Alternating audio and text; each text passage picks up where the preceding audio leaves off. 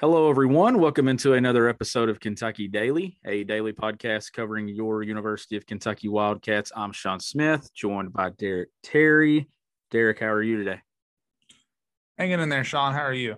I'm doing well. We got a jam-packed Friday again, so I don't know if this is going to be an annual thing or a weekly thing that we do with mailbags, but two more episodes coming your way today. This is going to be the football mailbag. But before we dive into the mailbag, Derek, we're going to discuss a story that you posted on Thursday to thecatspause.com projecting Kentucky football's 2021 depth chart on the offensive end. So fall camp begins a week from now.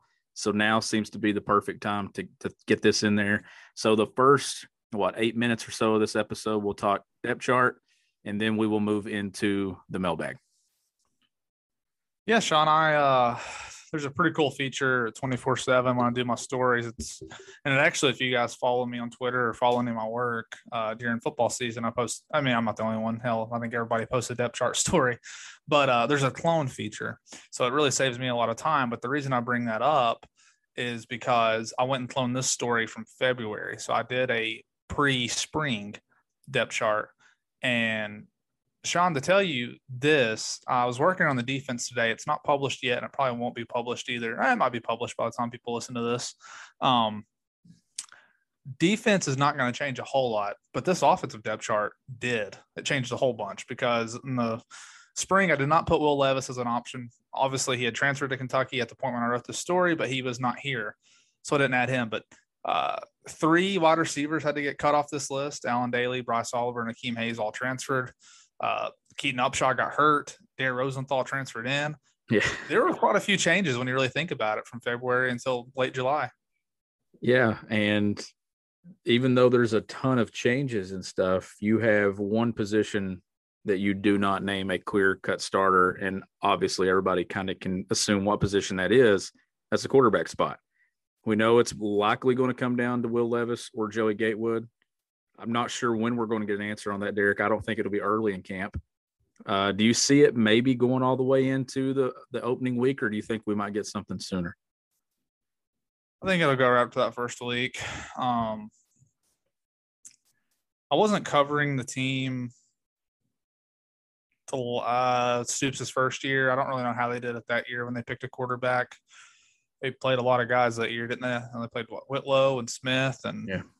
I think those were the two they played.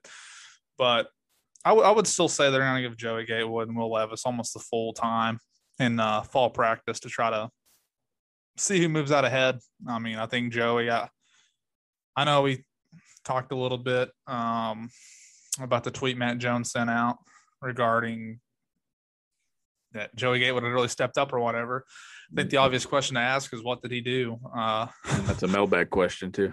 Is it in there? Okay. Well, I won't talk about too much then. But yeah, I mean, just to answer what you said, I think about a week before the game. Will they know before then? Possibly. And I don't think there's going to be any kind of like gamesmanship on not wanting Central Michigan to prepare for one or the other, or sorry, Louisiana Monroe to prepare for one or the other. Like, I think you feel like you can beat those guys regardless of how much they game plan. The other spots that I did it a little differently. I usually put 3 wide receivers as a starter, but I just figured with how much 12 personnel they're going to run, I just went ahead and added 2 starters. But that might change too, though, with Upshaw out. I mean, I still think they're going to run a lot of 12, but I mean, they might, if someone else is playing a little bit better at wide receiver, then maybe Bates is playing at tight end or another guy behind him. Like, I think that really reshuffles the deck a little bit. But the only spots on the offensive line, they're really 2 positions.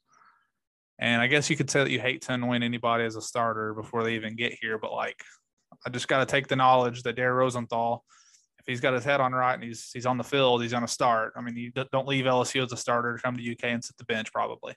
So I'll put him at right tackle. I think they're going to give Darian Kennard that chance at left tackle. So what does that mean for right guard? Because at right tackle, we would have said Jeremy Flex. You know, after what he came out of the spring, high praise. I think the coaches were really comfortable with him there. Can Flex handle right guard? I think the idea would be to get your 5 best offensive linemen out there. So he'll be one to watch. And I'll tell you a sleeper, and I'll put this in the story. I talked to Eric Wolford for the yearbook story earlier this year. He mentioned Eli Cox as his best position being right guard. Matter of fact, he was a starter at right guard coming out of the spring.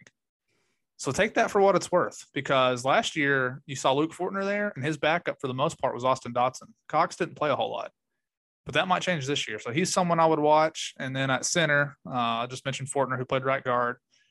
I think that's probably where he's going to end up. So that's really the only changes. I still like Horsey and Kennard on that left side. And at tight end, like with Upshaw out, Bates slides in. But besides that, I mean, that was pretty much it for any of the big questions that I had anyway. Yeah, and looking at this too, you're talking about that right guard position where you have Flex penciled in as a starter. Then it's Austin Dotson, Eli Cox, and then Jagger Burton. That right there shows the level of recruitment that Kentucky football and development they've had on the offensive line, Derek, that a piece like Jagger Burton is fourth at that spot. Yeah, I think they're going to be in a good enough spot where, I mean, unless there are just a lot of injuries, or the other part could be that he's just so good that they have to play him somewhere. I don't think that's going to be the case. That's kind of the thing. Outside of those wide receivers, you don't really have a whole lot of freshmen on the depth chart. I mean, I think it's so hard with those backups because at wide receiver, just because outside of Robinson and Ali, I think you probably feel best about Isaiah Epps after that. But it could be anybody after that who steps up, and it wouldn't surprise me very much. But this one of the things I want to bring up, and we can move on to the mailbag after this. And I was just wondering if you had thought through it as much, because it really took me until I started doing this updated depth chart again, just kind of how much Kentucky is going to lose potentially off this team this year. Yeah. You get to looking at running back, you got to think Chris Rodriguez is going to be ready to make that jump with one more good year. He's a fourth-year college guy. He wants to do his degree. He should have it this year. I think you go into this year thinking he's gone. I think you probably have the expectation that Wan'Dale Robinson wants to try to leave after this year. Josh Ali obviously came back for his fifth year. He's got no more eligibility after this season. Kennard's going to go to the NFL. Fortner's going to graduate. Rosenthal, if you listen to Ed Orgeron talk, Rosenthal should be a pretty high draft pick if he puts it all together. And then you got Dotson as a reserve guard graduating. And that's just all on offense. So you talk about defense, it's even more probably pronounced because Josh Paschal's going to be gone. Marquand McCall, he didn't redshirt, so technically he has a COVID year. So I wouldn't write him off totally, but he is going to be a senior. He's going to be gone. DeAndre Square could be gone. Jacquez Jones could be gone.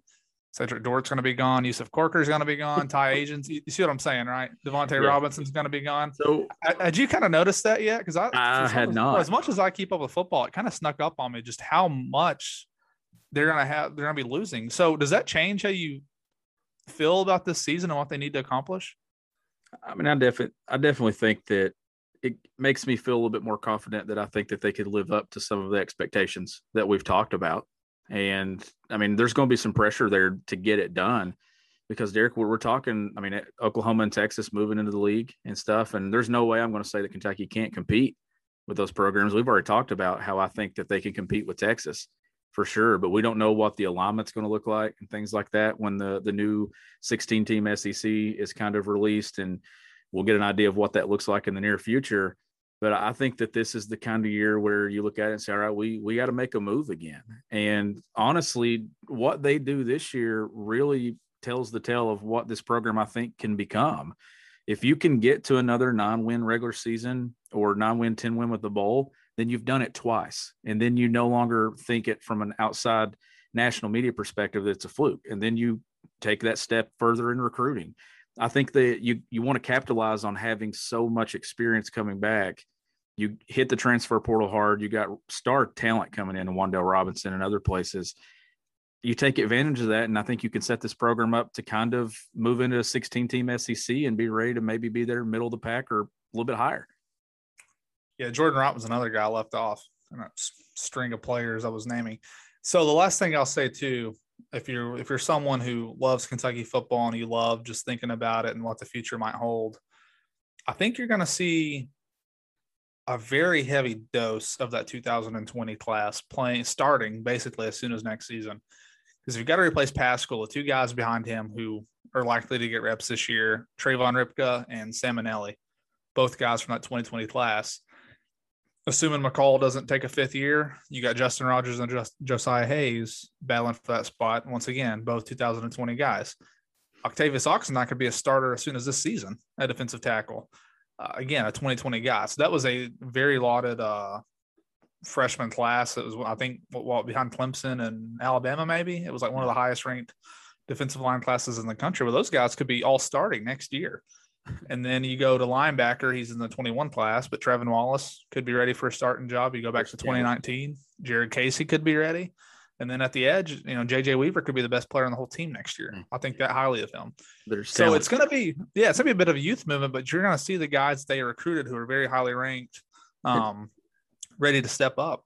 And depending on what happens at that running back spot, with your depth chart, you got Jatan McClain right there, third, Kavosiey Smoke second. Depending on what happens, you could see Jatan McClain be the starter at that spot next year. Very important class that they signed. It was a good one that they needed. I mean, a guy like Drennan could still step up. I mean, Carrington Valentine was the lowest ranked guy. He's probably going to be a starter. I forgot about Derek Jackson because he's injured, but that's probably a 2-deep guy next season. Joe Williams, we haven't seen much of. Ricky Hyatt, they got a lot of DBs in that class. So we'll see. But a lot of that 2019 to 21 recruiting classes, plus whatever they had from the transfer portal, that's going to be a big focus for next year's team. And I would say too, Sean, before we go to the mailbag, it probably makes it even more important that they figure out that quarterback spot this year.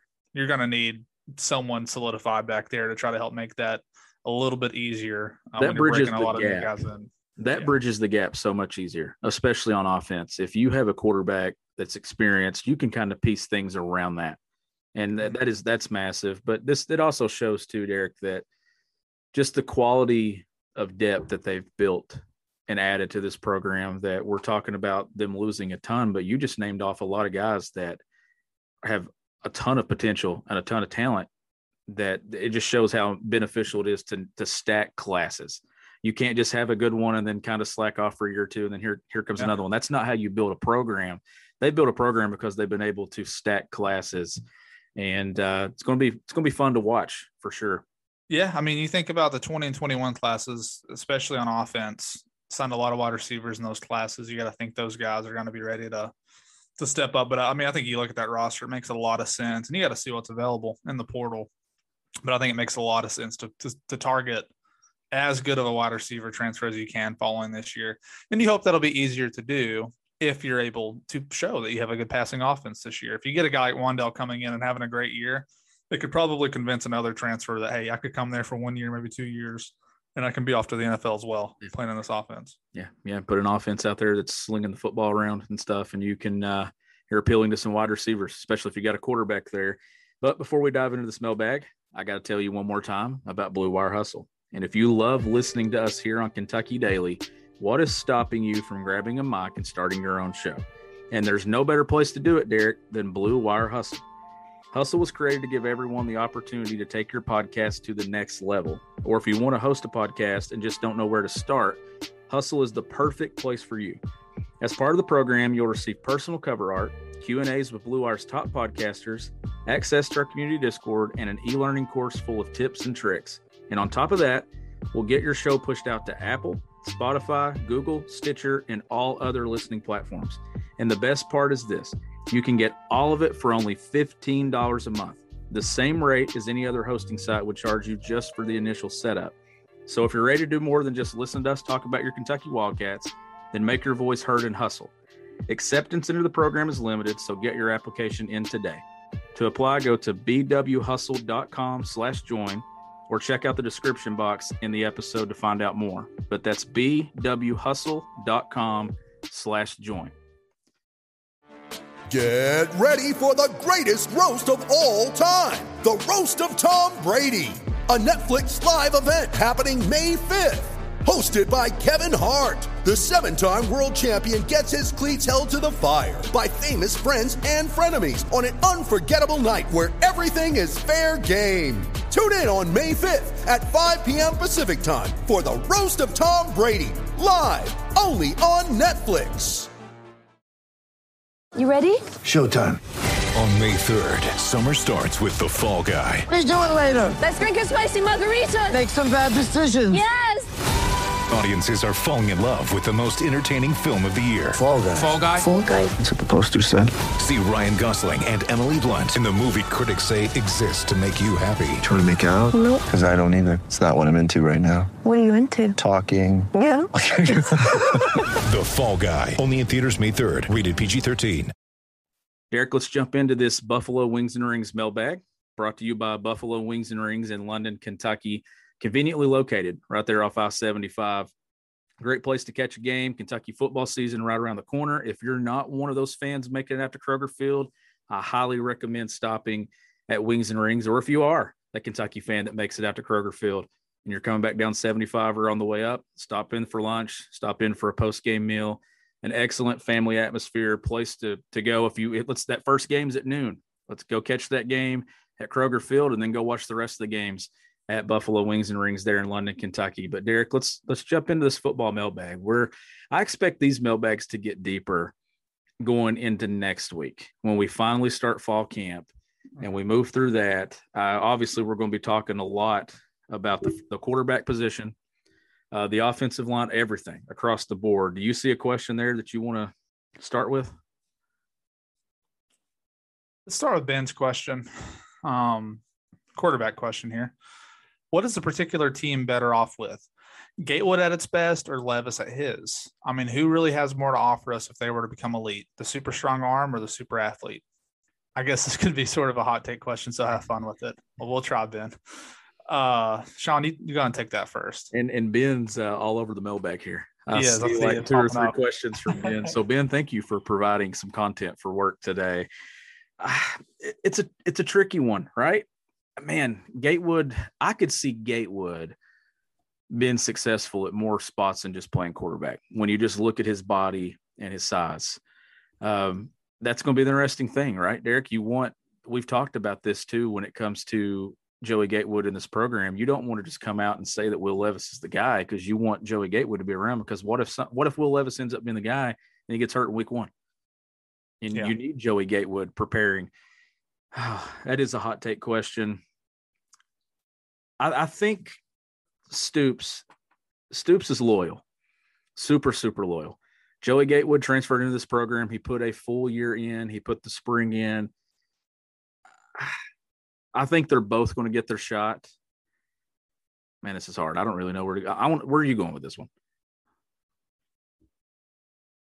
Yeah, what's weird about this is you got to do some projecting because we've not really seen either guy. That's the hard part. What their best could be. So I think if you're looking at a prototype, and if you read Kyle Tucker's story, if you're a member of The Athletic, the quote that he got from Liam Cohen was more or less along the lines of, you think about what this guy can do if he, has a whole game to himself, if he knows that, he's not going to get yanked, if he struggles, and he was kind of talking about his arm strength and things like that. I think Levis has a running ability. We know that. I mean, that was basically his major role. He's a top 10 all-time career rusher for Penn State in terms of being a quarterback. But, he does have a super strong arm, and I would kind of lean towards him if you're just going off potential. But again, like I said, I mean, Gatewood was a top 50 recruit as a high schooler. I mean, he was very raw, and I don't know if he played quarterback full-time for his high school team. I think there are things to like. You've watched him warm up, as have I, at Kroger Field. I mean, his arm's there. I mean, the guy can throw up 50 yards off his back foot, no problem, on air and warm-ups. I haven't seen Levis throw in person yet, but I would probably say, given what we've seen in terms of game film, there is a little bit more from Levis to see. Yeah. So I would probably go with Levis for this question. Yeah. And if you're talking though potential from the draft class and where he was ranked, if Joey Gatewood lives up to that, then that's great. Then Joey Gatewood's a top 50 player in his class. So that would be big if that happens. I just think that they have options, obviously, with either one of these guys. I do think that they're both going to get opportunities. You would love to see, let's say Levis is the starter in game 1. You would love to see Kentucky kind of run that thing out and then get into that fourth quarter and get Joey Gatewood. Let's say Joey Gatewood's the backup and get him 2 or 3 drives. Or do you ride it out and build consistency and continuity with that offense going into a week 2 matchup with Missouri?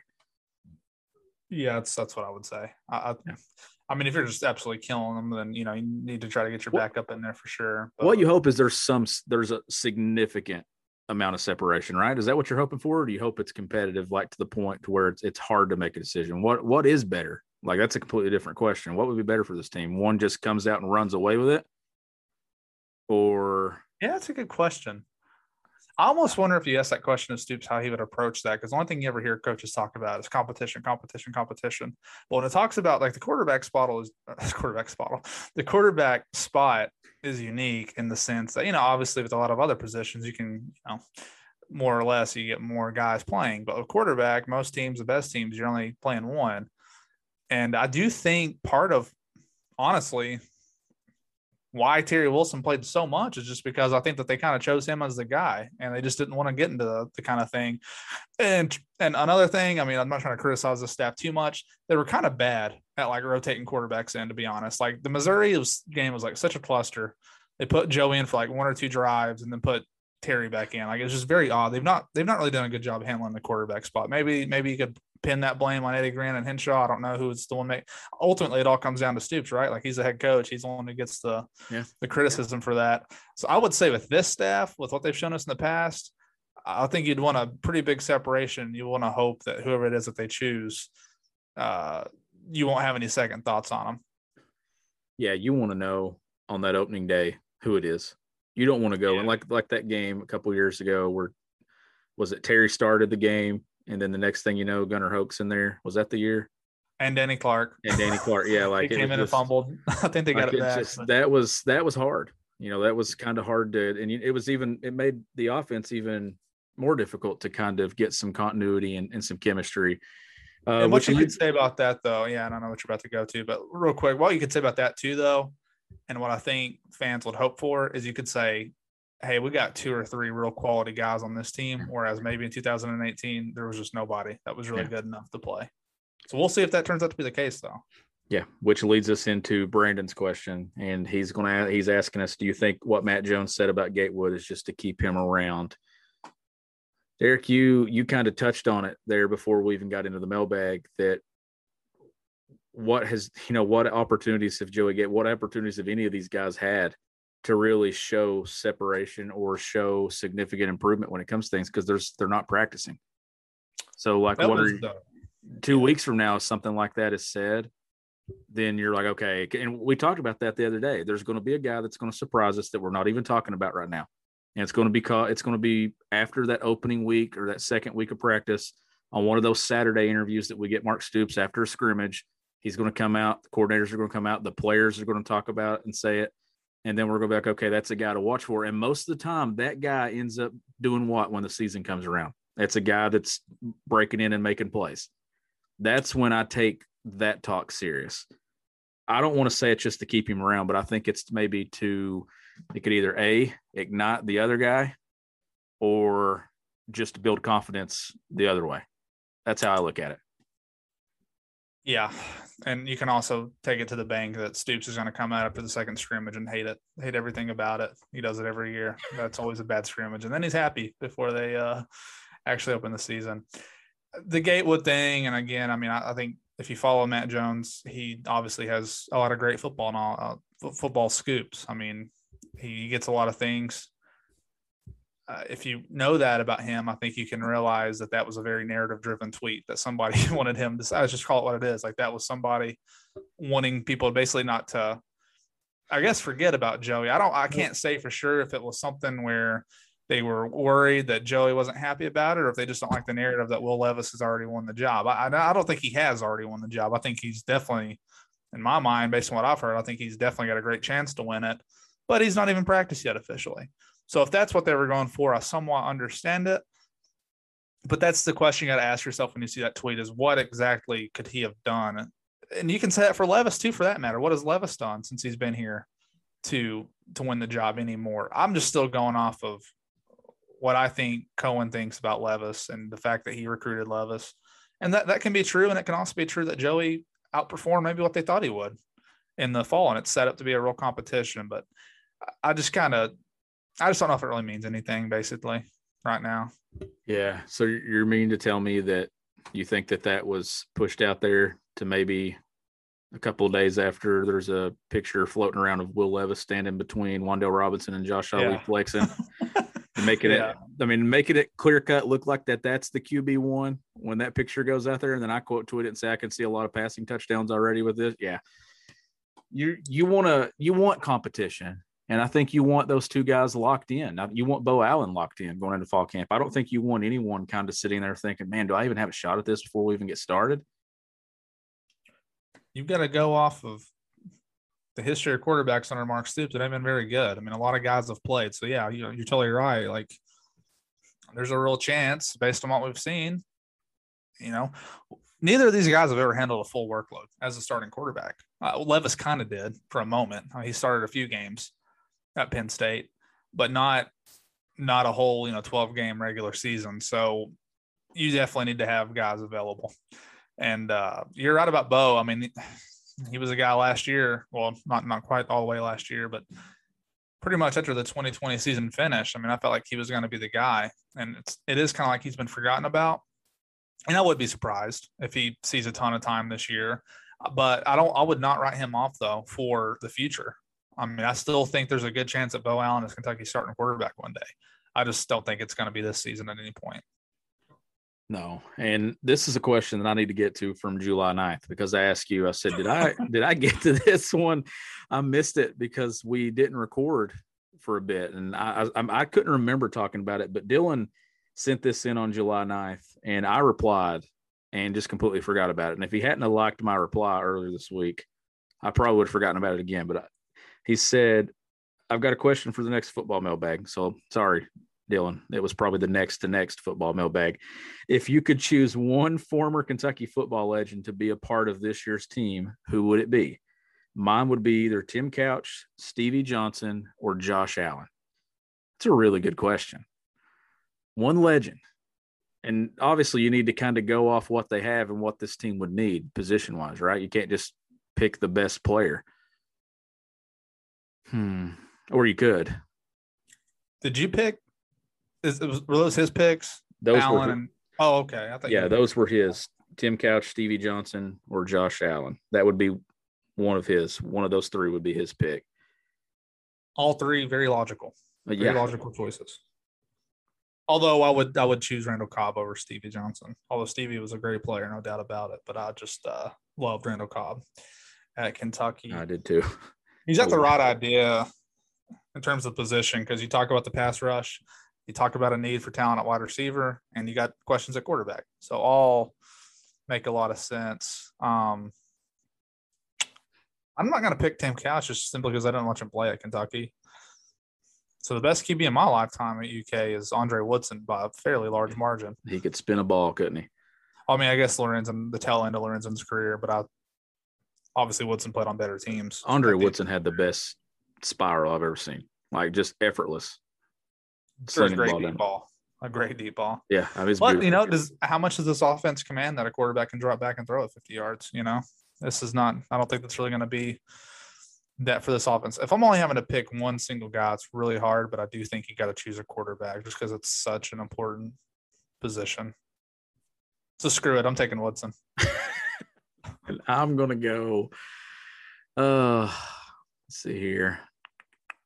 I'll go Couch.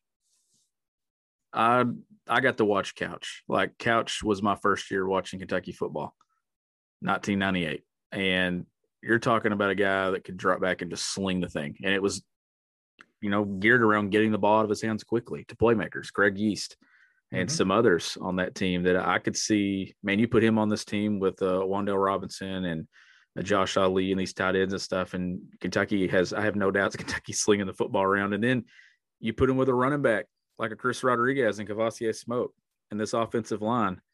I'd have loved to seen Tim Couch play with all this talent. Yeah. That's or Andre. Andre Woodson played with a lot of talent too, but would you like to have this Kentucky defense and stuff during those years? And they had some good guys too on the defensive side, but their first 11 on both sides of the ball were good enough to play. It was with the depth. They didn't have a team as deep, anywhere near as deep as what Stoops has built. I see one more in your replies. There might be more, but this is the one I see. It's from Venice.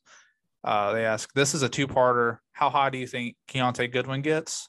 And the second question is, how good is the current offensive line with this new stretch zone and passing attack with a play action? How good can it be?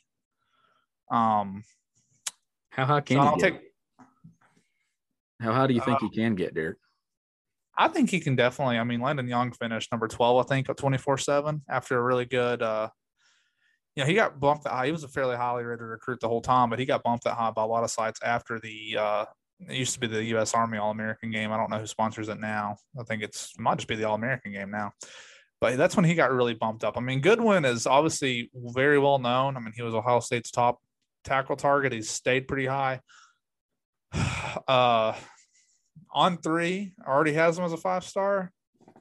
On3's biggest network also at this point is KSR. I'm not saying anything's been decided because they might genuinely think he's the number 17th best player or whatever. Number 17 best player. I think he could be a 5-star, but people have been saying that he's basically stayed right around the 50s area. So I don't think you're going to see a big drop from him.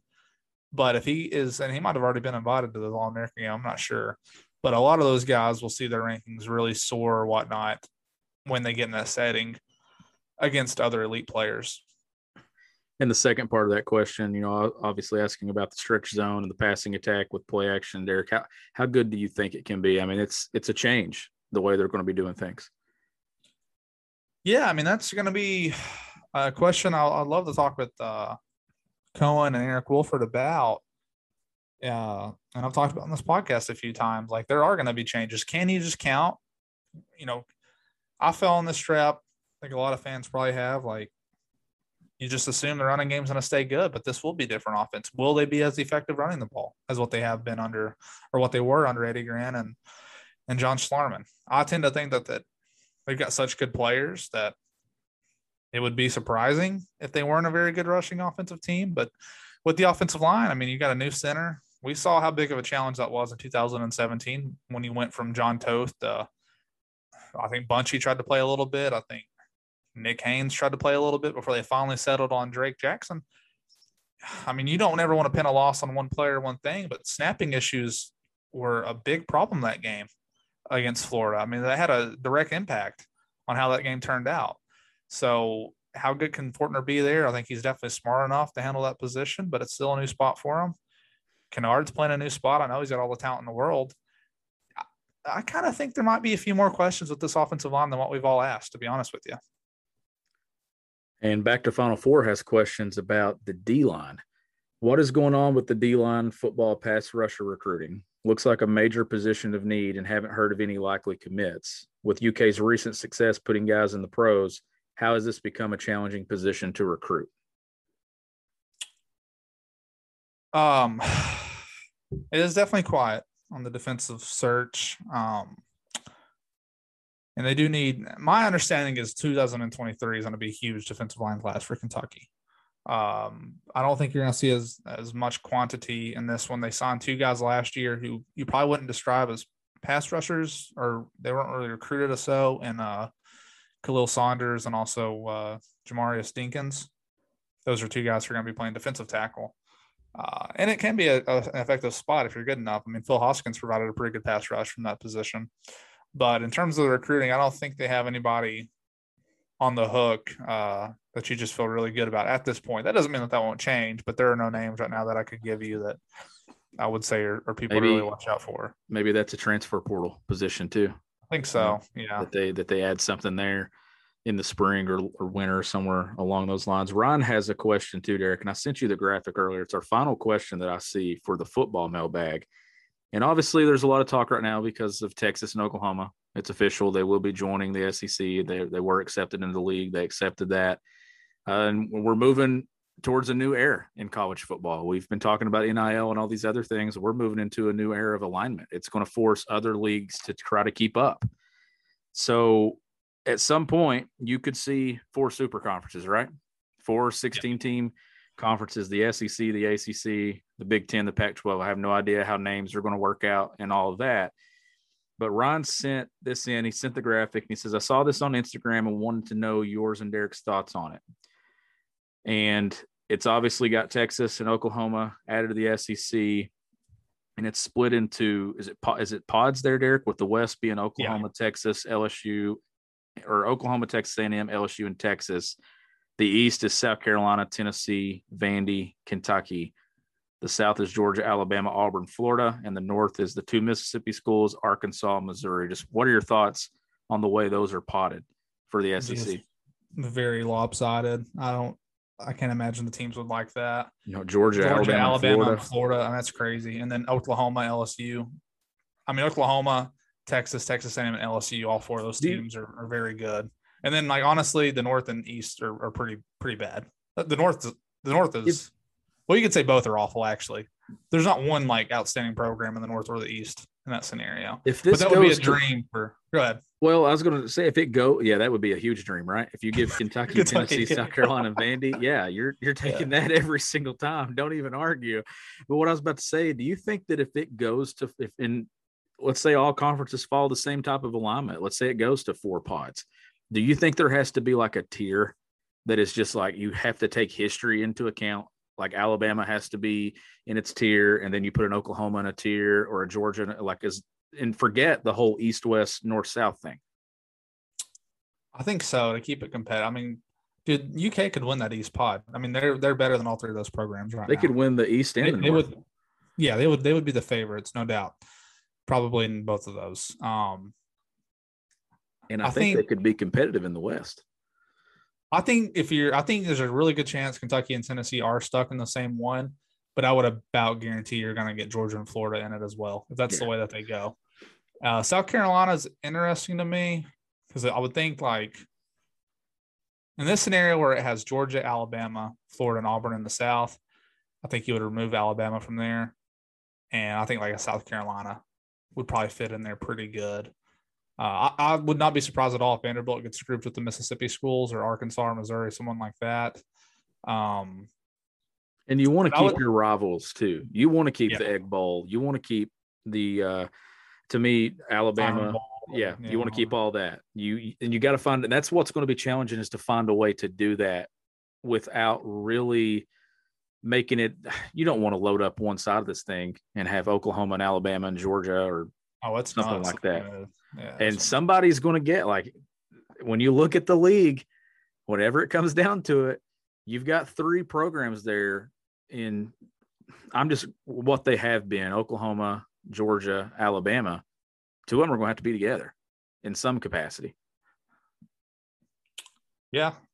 No, I agree. I mean, what if you kept Georgia you got all the big rivalries in the South. You got the Georgia and Florida, the most important SEC East game every year, or has been here lately. Obviously, you got the Iron Bowl, but Georgia and Auburn is one of the oldest rivalries in the SEC as well. I mean, that one is – I think I understand why they put those teams where they did. I just don't think that's going to be realistic. I'm going to do that. But the others – Vandy and put Georgia in there and Kentucky's, and I think that would be reasonable. Georgia, South Carolina, Tennessee, Kentucky. I'd be fine with that. Yeah, poor Vanderbilt, right? Yeah, where do you put them? I mean, Vanderbilt's not going to end up anywhere where they would be like enthused, I don't think. Some other interesting teams in this graphic as it pertains to the Big Ten. It has them adding Kansas and Iowa State. The Pac-12 would add – oh, Lord, they had a lot of teams. They basically took over the Big 12 in this thing. The Big 12 would have Texas Tech, Baylor, Kansas State, and Oklahoma State. And then the ACC would add West Virginia and Notre Dame. It sounds like Notre Dame is just hell-bent on staying independent, though, during all this. That's actually what I was about to ask you. Do you think that this forces them to do it? I mean, if there's 4 super conferences, how do you view Notre Dame? Like, how do they have to schedule? If all these teams are just beating up on each other, and then you got Notre Dame. I mean, I know Notre Dame plays a good schedule. Play a ton of Power 5 teams. Play some good. I mean, they beat Clemson last year in the regular season. USC used to be really good. I don't see why they wouldn't just join the ACC. I mean, they would still have a pretty good chance to win that. Some of them are Clemson, right now.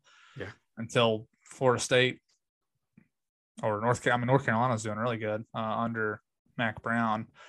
But I think this graphic has the right intent, I would say. And I wouldn't say it was poorly executed. Hell, they're just spitballing. I just don't think there's any way the West or the South will be that loaded in the SEC. I can't imagine those teams would all agree to that. You want some kind of gimme game, right, Sean? Like, you want something that you could have a top 10 team in the South and lose to all 3 of those other teams in your pod. I mean, that's crazy. Just give everybody Vanderbilt somehow. just wear it out. Just give everybody Vanderbilt. It's going to be interesting to follow this and how this all shakes out. You know, it has Kansas and Iowa State as the two teams that would be added to the Big Ten. And those teams do nothing. I mean, I guess basketball, Kansas would help, but football I know Iowa State's doing great in football right now, but how long does Matt Campbell stay there? Probably not that much longer. Yeah, I'm trying to make sure we haven't missed anything. I don't think we have. If we have, just DM me, get to me and remind me, and I will be sure that we get it on the next Bell Bag. Derek, anything you want to add before we wrap this thing up? Obviously, this has been a huge month for us.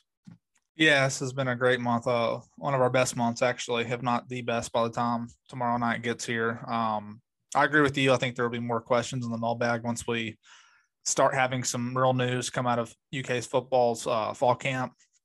But until then, me and you will have to discuss how we want to keep doing the mailbags, because next week will be a very busy Friday. We might need to move that up.